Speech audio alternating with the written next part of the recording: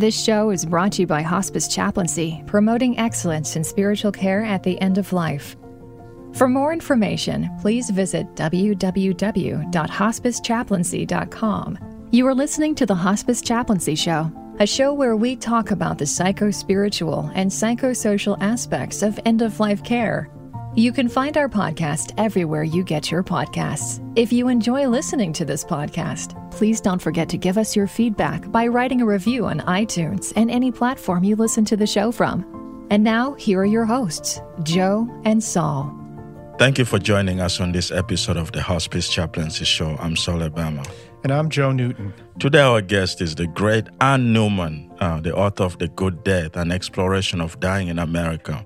Welcome to the show. I'm so pleased to be here. Thank you. You know, I've been reading your work, Elders in Residence. You're quite something. Those are quite amazing series. What was the motivation for that? It's an interesting story, and so much of my work has those interesting stories. Just how does a piece come about? Particularly journalism, right? Books are different. We kind of sit on them for a long time. But The Guardian came to me last fall. I guess that would be a year ago now, and said, "What's this story at the New York Times about all these nursing homes closing? Why don't you write about it for us?" And I said, "Sure enough." And I'm from Pennsylvania, so I decided to do my work in Philadelphia, not only for that reason, but also because in Philadelphia, they have one of the highest low-income minority population of elders in the country. And, you know, all of those forces come to bear on this population. And so while I was there, I was doing some work, and I started talking to the people in the industry, you know, advocates who had been watching nursing homes over decades.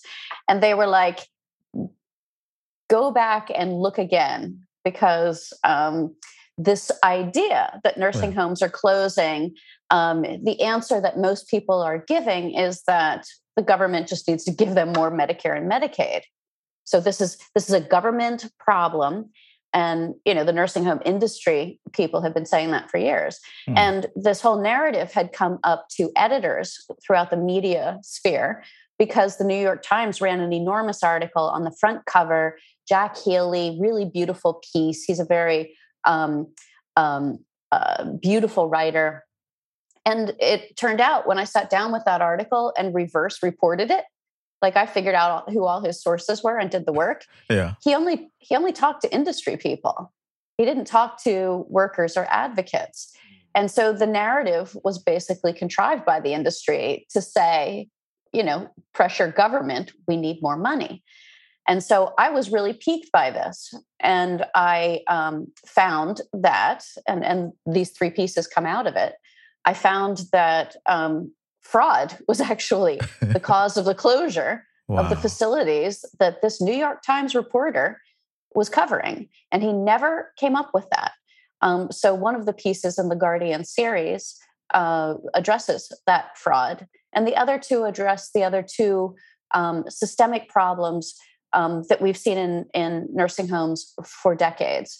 And one of them is the bouncing of elders from facility to facility because of Medicare and Medicaid guidance. Yes. And the other is kind of a conglomerate of poor treatment of staff, low pay.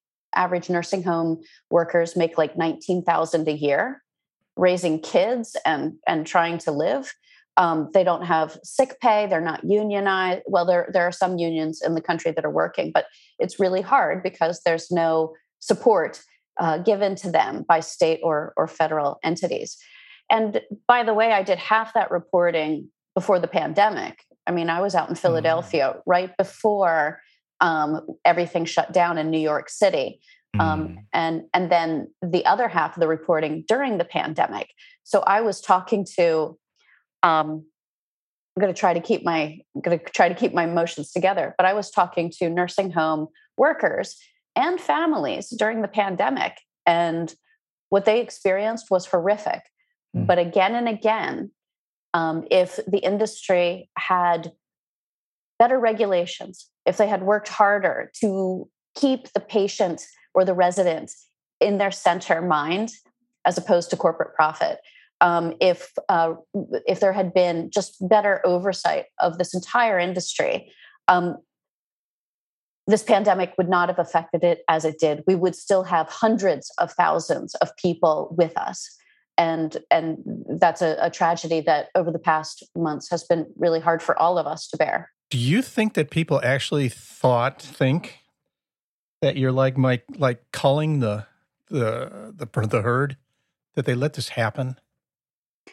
I think it might be slightly more benign. Culling the herd is kind of harsh, and it's. But I think there are a lot of people, and we all have heard this. There are a lot of people who have said they're old people. They were dying anyway. They had underlying conditions. They're in a facility. What else do they have?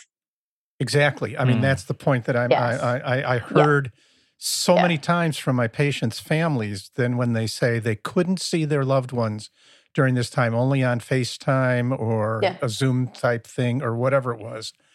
And, walking in after we were allowed back in and seeing, particular facilities that I would go into, and I would see people who have just deteriorated and aged dramatically in a short period of time. And I mean, it sounds very scary what you're talking about.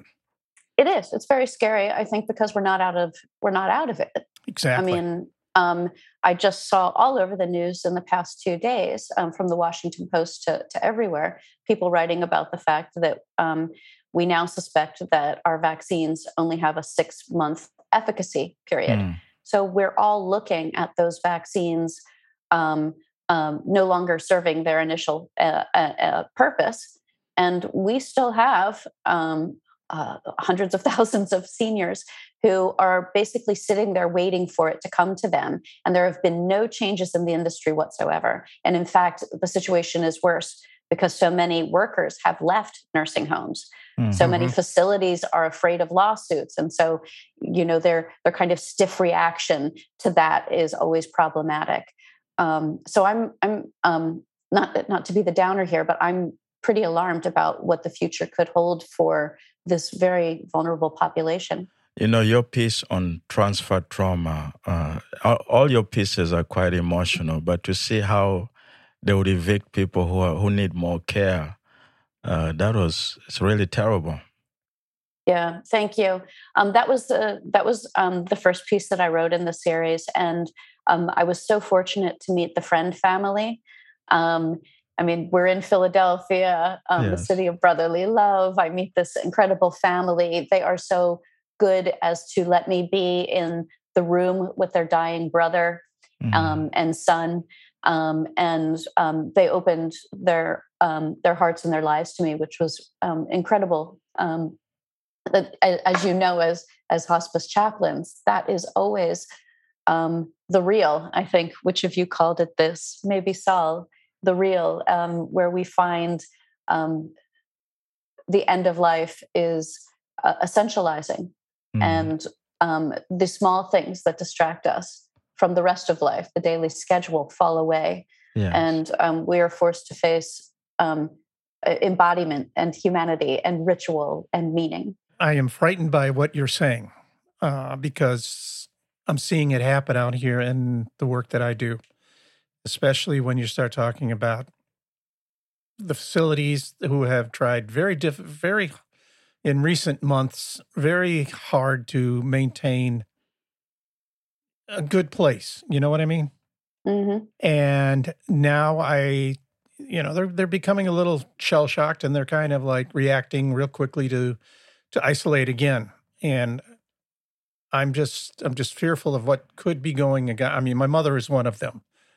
And I just worry that something could come along and, that'll be it. Yeah, I'm sorry. I think I'm often the bearer of bad news. But I think that we are better off when we understand what we could be facing, when we're very real and honest with ourselves and our legislators about what the challenges are and what should be done. And I'm not an expert in that field. There are incredible advocates all over the country who have been watching the nursing home industry for decades and have been saying the same few things.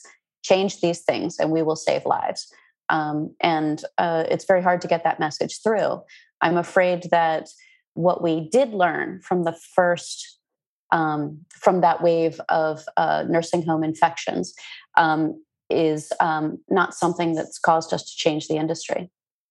Well, I went to a facility yesterday, and I was asked, of course, to check in, sign in, and and more or less, sign my life away when I walk in. And when I walked in, I noticed that we had to go down to the facility of which I was entering, and the administrator was there helping me getting organized on this little computer thing.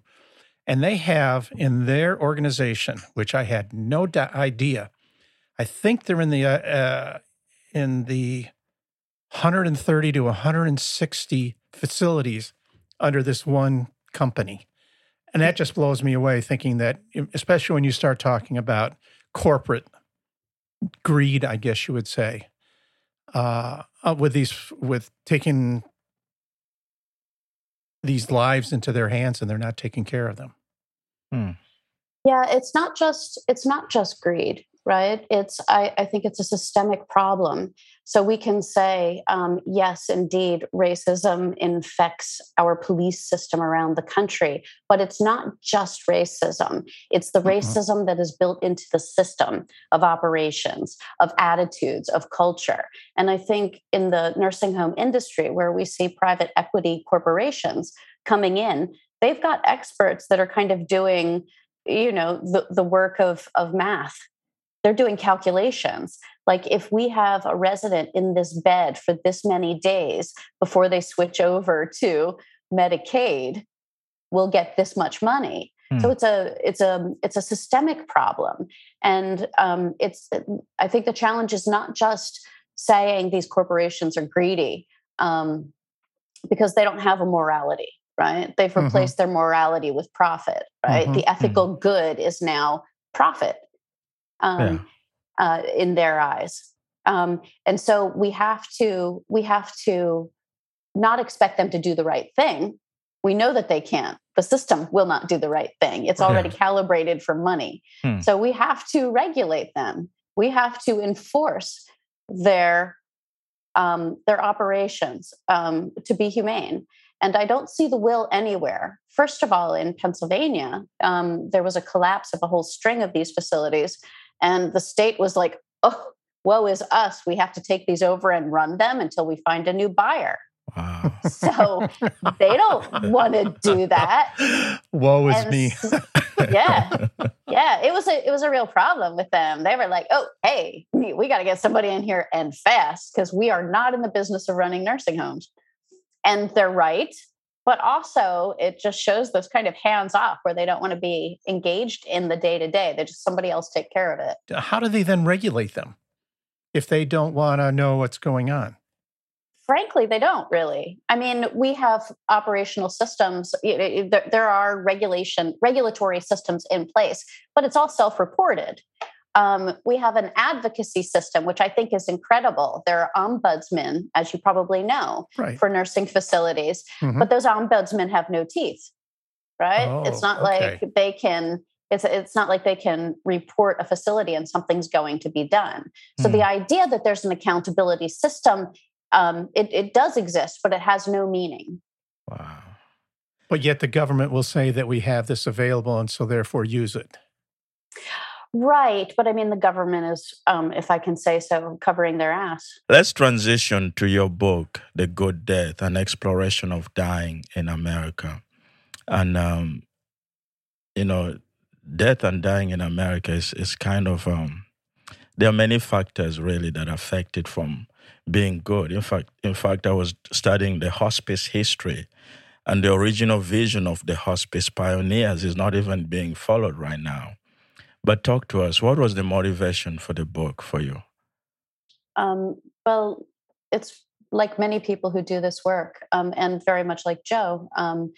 I lost my father in 2005, and I was so angry about the process He had non-Hodgkin's lymphoma for about 10 years. And in the last 3 months of his life, decided he wanted to go home with hospice and not go through any more experimental treatments. He was tired and he was ready. And you all know when a patient gets to that point. But I was completely unprepared. I was 38 at the time. My sister had 2 infant children, so I was a single woman, and it's always women that are doing this work, right? And so I went home to care for my dad, and it was nothing like what I expected. I realized that our entire media landscape fools us into thinking that our loved one will crawl into bed, apparently without any toiletry needs, or there's no need to do laundry or to cook or any of those things. I had no idea. I thought he would crawl into bed and he would tell us he loved us, and we would put aside old riffs or family baggage, and then he would close his eyes. And I don't know how I got to the age of 38 not knowing that it does not go down like that. And I was very much traumatized by how he died. He had terminal restlessness, so he was very active, and we had a hard time keeping it at home. We couldn't get enough morphine to the house, basically, to keep him calm. And so in the last 24 hours of his life, we had to take him to the hospice facility about 45 minutes away. And the whole experience wrecked me. And I got really angry at the nurses and the people around me, even my family members. And after wallowing around in that wreckage for a while, I was like, I've got to figure this out. And so I became a hospice volunteer. Good for you. Yeah.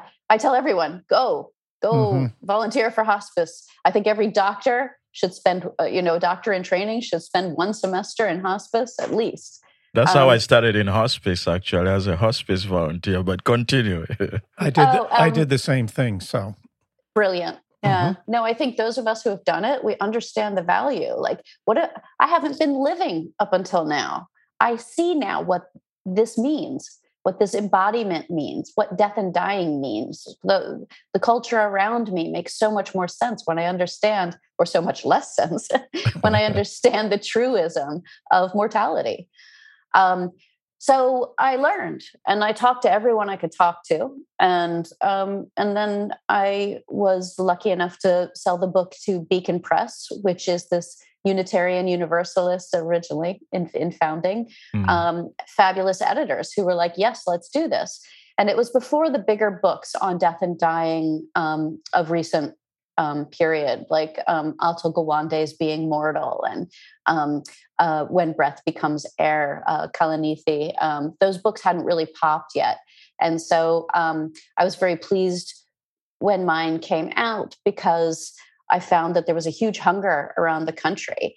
And I spent probably almost 2 full-time years just going from hospice to crazy little organization to university to bookstore, talking about this book. And some of the chapters that I thought would resonate, like elders in prison, something that I feel very strongly about. And I spent that time with hospice prison programs, which are shocking. You all should look up your nearest and see if they'll take you, because it will blow your mind. Wow. And there are other chapters where I get into, for instance, assisted suicide and its legalization in the United States and around the world. I saw you just had Katie Engelhardt on in recent times. But what people really wanted to do was talk to me about their own experience.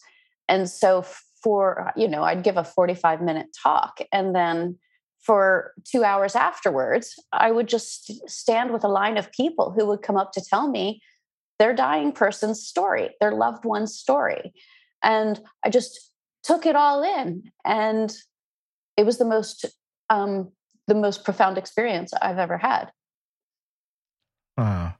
With that, we'll take a little break and we'll be right back.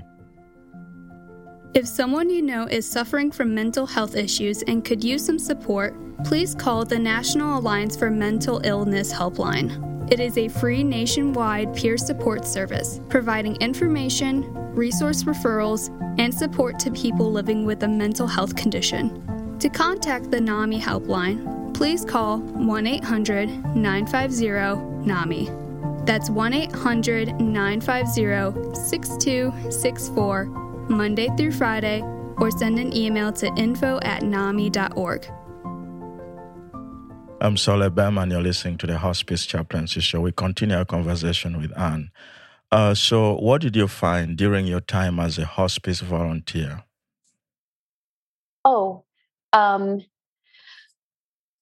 I found that it was absolutely liberating to find someone, whether they were alone or they had loved ones around them, they still had needs.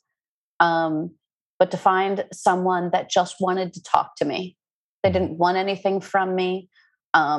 They just needed someone to hear them.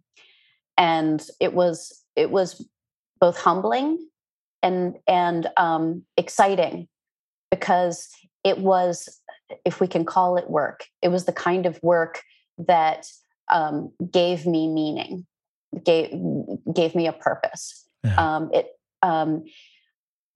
And again, in a podcast somewhere, I believe one of you said that you could be whatever that person needed you to be. Yes. And that was when I figured that out. I write about one of my hospice patients, a very wealthy woman who lived on the Upper East Side of Manhattan and had been a doctor, both a psychiatrist, but also a medical doctor. And she just needed me to be there. And I listened to whatever she wanted to do. I read her whatever she wanted, mostly the obituaries. I did, and I could just be whatever she needed. Yes. And I don't know if you have this as well, but I've found that those connections are long lasting. Just a few weeks ago, her daughter was in town, and we had a long day together, and she brought her new partner with her. And I still have relationships with that family. And I don't know what else we're supposed to do if it's not to be present for those who are in pain, or who are, whether it's physical or existential pain, and who are looking at the abyss and they just need someone to be present with them. What else are we here for? And it is powerful to really allow your humanity to touch theirs and theirs touch yours. Their woundedness touches your woundedness. And you find this amazing solidarity and companions in this final stretch of life. I find it to be an amazing way of being. I read somewhere where you wrote that, you used to think if you're working in hospice, it must be overwhelming. But you found a new way of seeing it after your time as a volunteer. Absolutely. I think I write in the book, there was one time I was on the elevator going up to the 4th floor. It's called 4 Carpus, the hospice facility in the hospital where I volunteered. And the maternity ward is on the same floor. And the woman next to me in the elevator was complaining, how awful they would put these two on the same floor. And I kind of thought, circle of life, friends. That's right. Exactly. You cannot escape it. Very true. You cannot escape it. And it's not depressing, right? No, to come back to Saul's point, it's not depressing. Yeah. But going back to your the whole situation of you and being part of that family again because of what you offered them, the presence, you were there. You were very much an important part. I can't tell you the number of times that I'm walking around in our community, and someone will come and say, "Oh, Joe," and I'm looking at them and I'm, yes, hi, yeah, I'm Joe, yeah. Oh, you took care of my father, or you took care of my my mother, whatever it may be.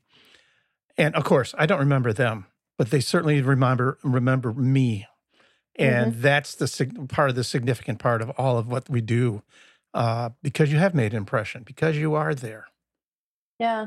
When so many react to death as though it's something to avoid, the families where some family members disappear As soon as someone goes to their deathbed, they don't want to come visit. I want to remember them as they were. Yes. I think it's because we just don't have the tools in our society to grapple with this situation. I mean, if we're still calling it depressing, we obviously haven't understood the fact that this is how it's been going for a very long time, and that's not about to change.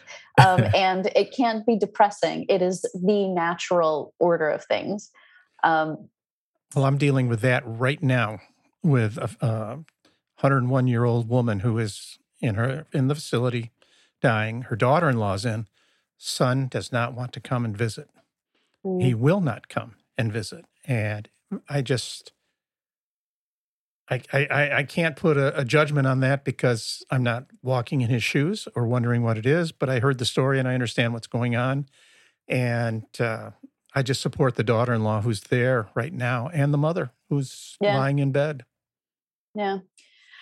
I think there are some situations where it's all about getting that loved one through the dying experience. So in those cases, in part, it's about the patient, right? It's about the person who's dying. We want to get them through this in the most humane way possible. And sometimes they just want to see their son.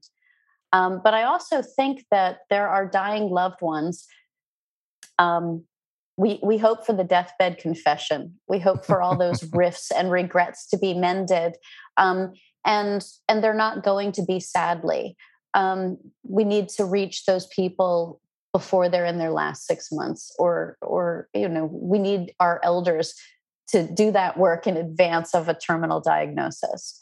And there are family members who will carry these rifts and slights and griefs and broken hearts for the rest of their lives. And that also is a tragedy. And how do we make those two meet? I think it's really talking more openly in our culture and understanding kind of the burden that we are carrying when we don't have to. It's really simple to call somebody and say, I did the wrong thing however many years ago. We're here now. Yeah. I would like to make amends. And, sometimes you can have a proxy who will do that work for you. But more than anything, I mean, beyond just like the fear of not knowing what's on the other side, more than anything, I see that really as a great challenge for those who are dying and their family. These familial rifts and slights and bitternesses that no one knows how to get around. Well, that, you talked about the patient who had all that terminal restlessness that That's our dad, yeah. Your father? My dad, yeah. How much of that, and Saul will, question that, and I know he's asked that question before, how much is that is spiritual pain? Oh, absolutely. And we're not, we try to eliminate it with lorazepam and morphine and stuff like that. Thorazine, yeah, Ativan, all of that. I think because at the end of life, and I mean, we're all having this conversation together. I know no more than you, but I think that I'm constantly bewildered by the connection between mind and body at the end of life. I mean, we talk about it in sports. We talk about it in, I don't know, the happiness culture, like just smile and you'll be happier. But at the end of life, we all know that we've seen patients hold on until their grandchild's birthday or until their anniversary. And the ability for physical and existential pain to kind of switch back and forth on that boundary, right? Like what is real and what isn't, what is measurable and what isn't. And I think toward the end of life, that boundary, that what do I mean? That ability to quantify which is which becomes harder and harder. And yes, I think you're right. I mean, a little disclosure here. Part of the reason my father's death was so difficult was because I wasn't prepared, but also because we had a really awful relationship. And there I was taking care of him, just hoping, you'll take this to your grave. Do not make me carry this around for the rest of my life. And I never got that. He never became vulnerable to me. He never opened up to me at all. And so I have to say that there's something to what you're asking, Joe, but I'm not sure what. Yeah. I mean, that's... And it's I think hospice always means well, but sometimes I think we miss the aspect of educating the family and preparing them beyond giving them the little blue book. And I think, we fail our educational part of, educating the family on what to expect and how to maneuver this, knowing that we are there, but we cannot assume that the family knows. Right. And that's where we fail, yeah.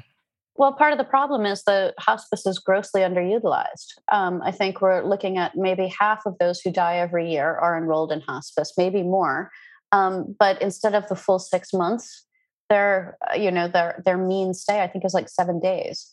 So hospitals hold on to them, loved ones hold on to them, and it's only at the moment where no one can handle the situation, either physically or medicinally or otherwise, that these patients go into hospice. When they do go into hospice early, they tend to be, white, well-educated women who want to control everything, which I totally get, being a white, semi-educated woman. But we know that demographic, right? And we know how it works out. And so hospice only has so much time to do the work. And I think that's unfortunate. And I have a whole lot of ideas about how we could change it, but that's the situation we're in right now. Is that in your next book? I can't tell you the number of times, Anne, that I've had families come up to me and say, I wish we would have had you sooner. Almost everyone. Oh yeah, it's amazing when you see what it is that we've done, what we do to help, and then they say, oh, if we would have had this so much. But the hard part that I found with a lot of, as far as educating, is the difficulty for doctors, first off, to acknowledge the fact that their patient is really dying. And the second thing is, and then to say then, why don't you consider hospice? Instead, they'll just say, we either do palliative or let me continue to take care of you, which I think then does not give much credence to what we do. Right. And then you got family members who just are in such denial. And that's tough too. No. Well, our whole medical culture has been focused on cure. That has been the objective. And they don't really know how to handle things that can't be cured. And they don't do the warm, touchy-feely very well. There's no training for that in the medical training program now. Also, for a long time, doctors, as you well know, were not paid for having end-of-life conversations with patients. Yeah. We've seen the studies of towns that,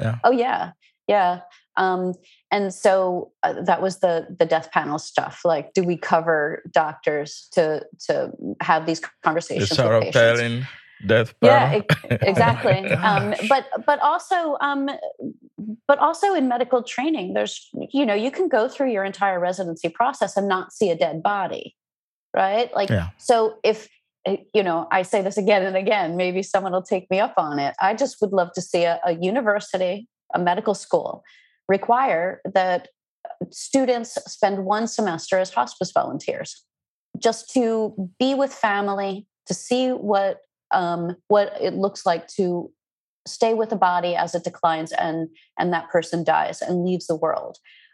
That's a profound lesson. The 3 of us all became different people when we experienced it. That's the truth. And I think medical students, but future doctors would have a very different approach to their practice if they did. I did a clinical pastoral education unit in a hospital. In the last day that we were in class, in session, before the session ended, I had the opportunity to participate and watch in an autopsy. And I walked in literally with a garbage can because I thought, if I saw this, I'm going to just, lose it. I walked out of there a changed person because I started thinking about, this was a living, viable human being the night before, hours before. And now, unfortunately, and excuse my vision here, it was like Christmas turkey being cut up. Yeah. Yeah. And I am like, that really gave me a whole different perspective on this whole thing. Yeah, I'm sure. Yeah, I think that's, medical students go through that, right? They I do don't know that. if they do or not. They should. Yeah. They should. But I think there's this, the death positivity movement, which is a lot of young female morticians and young people who are coming into the death industry. And it was hugely popular right around 2016, and I think still is in some ways. But it was a great focus on kind of Victorian era death practices and the body, right? The dead body. Mm-hmm. And I saw for the longest time that this was a mask, because dealing with a corpse, there's no greater truth than a corpse, right? Exactly. Dealing with a corpse is profound, but it's quite different from dealing with a dying person. Mm-hmm. And that is complex. Yes. Mm-hmm. That is, you're not That's the just hardest. that is the hardest, because you have the family, the medicine, the needs, the pain, the real work of just keeping the bed clean, just keeping food in that person or not. And we all know that is the aspect of dying that we no longer know as a culture. We've lost that when death became professionalized, when it moved from, grandma's bed upstairs to the kitchen table, or to when she was laid out on the kitchen table, but prepared by the family. Yeah. That has moved to the hospital or to the hospice facility, and we don't have that knowledge anymore. Just like, if you told me to make my own butter, I wouldn't know how. Like it's a skill that we just don't have. And it's the professionalization of the dying process that I think has usurped that knowledge. With that, we'll take a little break and we'll be right back. Continuing to be a leader in the field of spiritual care at the end of life, Hospice Chaplaincy provides high-quality professional development webinars that will improve your practice of spiritual care at the end of life. Check out our latest webinars at www.hospicechaplaincy.com. I'm Saul Ebam, and you're listening to the Hospice Chaplaincy Show. We continue our conversation with Anne. In your book, you wrote a good piece about the church's impact in facilitating good death in America. Could you elaborate more on that? Well, when you say the church and I say the church, we both mean the mother church, right? The Catholic Church, of course, that has this outsized influence on policy. Strangely, still, because of its alliances these days with evangelical Christians in the United States. But again, my family's Mennonite. I went through catechism in college to become Catholic. So I was a Catholic convert. I had no idea what I was doing. And it slowly became true to me as a hospice volunteer, as looking at policy, that the Catholic Church runs, they manage 1 in 5 hospital beds in the country. They do so according to their own rules, right? Yes. They do so according to the ethical and religious directives. Is that right? Am I saying it right? I think so. ERDs, right? And we've seen cases like Terry Schiavo, which changed the way that Catholic churches approached, in that situation, artificial nutrition and hydration. And so we are missing a big piece of this conversation when we're not discussing the influence that the Catholic Church has over the dying process, from the spiritual aspects to the nitty-gritty of running hospitals and hospices. I didn't know that statistic. That's a big number. 1 in 5. It's a big number. That's incredible to think about that and to see the influence it has on the care that is given. I mean, I went to a Catholic nursing home at one point in one of my previous hospice experiences, and We had a patient in there who was not eating well. But if you would have seen the volunteers, it would have seen the nurses, it would have seen the aides. I mean, it was disturbing, so disturbing, because this woman really didn't eat all this food that was being shoved in her mouth. And it made her uncomfortable. And, oh my goodness! And the family were afraid to say anything. Yeah, I think in part that comes from just family and food always go together, but also the helplessness of family members. They think the only thing they can do is feed. And we always equate not eating with poor health. And I think in general, we just don't understand what happens in the body as it approaches death. Organs begin to shut down and they can no longer process food and water. And I know you talked to Katie Engelhardt quite a bit about voluntary stopping eating and drinking. Yes. But the first part of this book that I wrote was in 2013. And I was still hung up on the way that the Catholic Church was changing their guidance regarding artificial nutrition and hydration. So the Catholic Church, in the wake of Terri Schiavo, changed their policy that a director of a hospital decides when to remove feeding tubes, not the family, not the patient. And so I wanted to know where else in society patients could be fed against their will. Patients or people could be fed against their will. And the only other place I could find was prison. Right. And so I have a chapter that looks at the laws that surround our choices for feeding, for eating, how we make decisions about our own body. And so to compare a force-fed prisoner who was on hunger strike in Connecticut to, say, Terri Schiavo, whose family insisted that she be kept on this feeding tube indefinitely, who projected their complicated grief onto this being, and kind of imbued it in this religious and moral blanket, right? And it was really eye-opening to take those two situations and kind of pull the threads apart about the role that food plays in our society and when it can be punishment, when it can be torture. And that was a moving chapter. I mean, the guy on hunger strike was a very unsavory character. Bill Coleman is his name, and he's now still living and outside. He's in London, but I think he was a very complicated subject to write about. But the situations taught me very much about how we treat human freedom, liberty, rights in different settings. Anne, thank you very much. Anne's book is The Good Death, an exploration of dying in America. This is one of the first books, that really talks a lot about this topic of death and dying in America. Please continue to get your copy. What has changed since you wrote this book about 4 years ago in the field of dying in America? Any positive changes?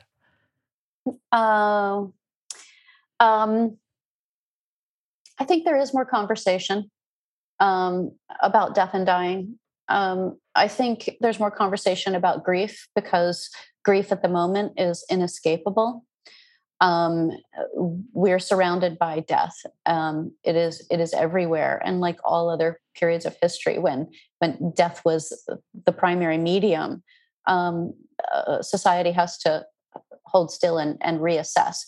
I don't know that we're reassessing. I think these throes that we're in, this kind of schism between two parties, this retreat into untruth, this denial that the pandemic is happening at all, is probably quite in keeping with historical pandemic experiences. But sadly, grief is all around us. And I'm hoping that the way that we bury or just attend death will be changed by this moment, that it will be more in our conversation. I hope that we see the need for home health aides. We see it for daycare, right? For just people who provide care in the home. and how profoundly important that is. I think the pandemic has greatly highlighted that, particularly to women, women who are the sandwich taking care of the children and the elder parents. I hope that translates to the government. I think social services that can change low death rates or inequality of death rates in our country will be addressed. I think everything is pronounced right now in the most painful way. That said, I don't have any signs of those things yet. I think that we're going to face a deep reckoning with grief in the future. So far, the only national recognition of all of this horrible, unequal loss has been Joe Biden's few minutes. And otherwise, it's been, a scramble to keep up with the daily news and to, get this administration going. But the other thing is, we have been so myopic as a country. This pandemic will only worsen as long as people are unvaccinated elsewhere. So we have greedily gobbled up, like we do all resources as a nation. We have gobbled up all these vaccines instead of going to pharmaceuticals and saying, we rescind your intellectual property laws right now. We rescind your special manufacturing copyrights. This is a global emergency, and you cannot profit off of this. You cannot do in the dark deals with, Ukraine and other countries to make your profit off of this. Because as long as there is one case of COVID anywhere in the world, we are all at risk. Yeah. And we haven't grappled with that. And I think that reckoning is going to come home to us soon. So you also expect a pandemic of grief? Well, I mean, the world is in a pandemic of grief. I think we just haven't realized it yet. The chicken with our head cut off, we're still running down the road. Wow. Do you have any questions for us before we conclude? Well, I have compliments. I just so appreciate the work that you do to meet patients where they are and to help them articulate what their needs are, and to reckon with the most profound fact of human life. And so I very much appreciate both of you. Also, Saul, I just want to say your knowledge and experience of death humbles me very much. And so I'm delighted to have had this time to be in your company, both of you. Thank you. That was Anne Neumann, the author of The Good Death, An Exploration of Dying in America. Thank you for listening.